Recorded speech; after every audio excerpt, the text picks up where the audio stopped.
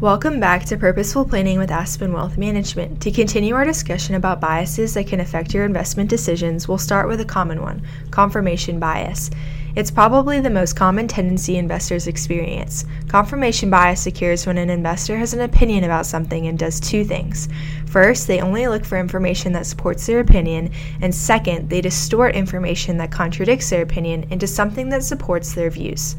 A problem that can arise due to confirmation bias is that investors will only pay attention to positive information that reinforces their view and ignore negative information that disagrees with their view. This probably sounds familiar as it applies to anything: politics, religion, sports, marital spats, not just investing. People want to grasp for evidence that proves they are right and serves their agenda.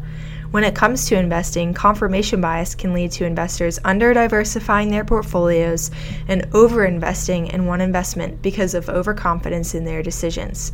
Tune back in tomorrow to hear more about two more common forms of biases that can affect your investment decisions: hindsight and illusion of control bias. How are we doing? If you enjoy this briefing, please rate and review on Amazon. Search for Purposeful Planning under Skills on Amazon.com or look in our Alexa app under Settings/Briefing. We'd love your feedback.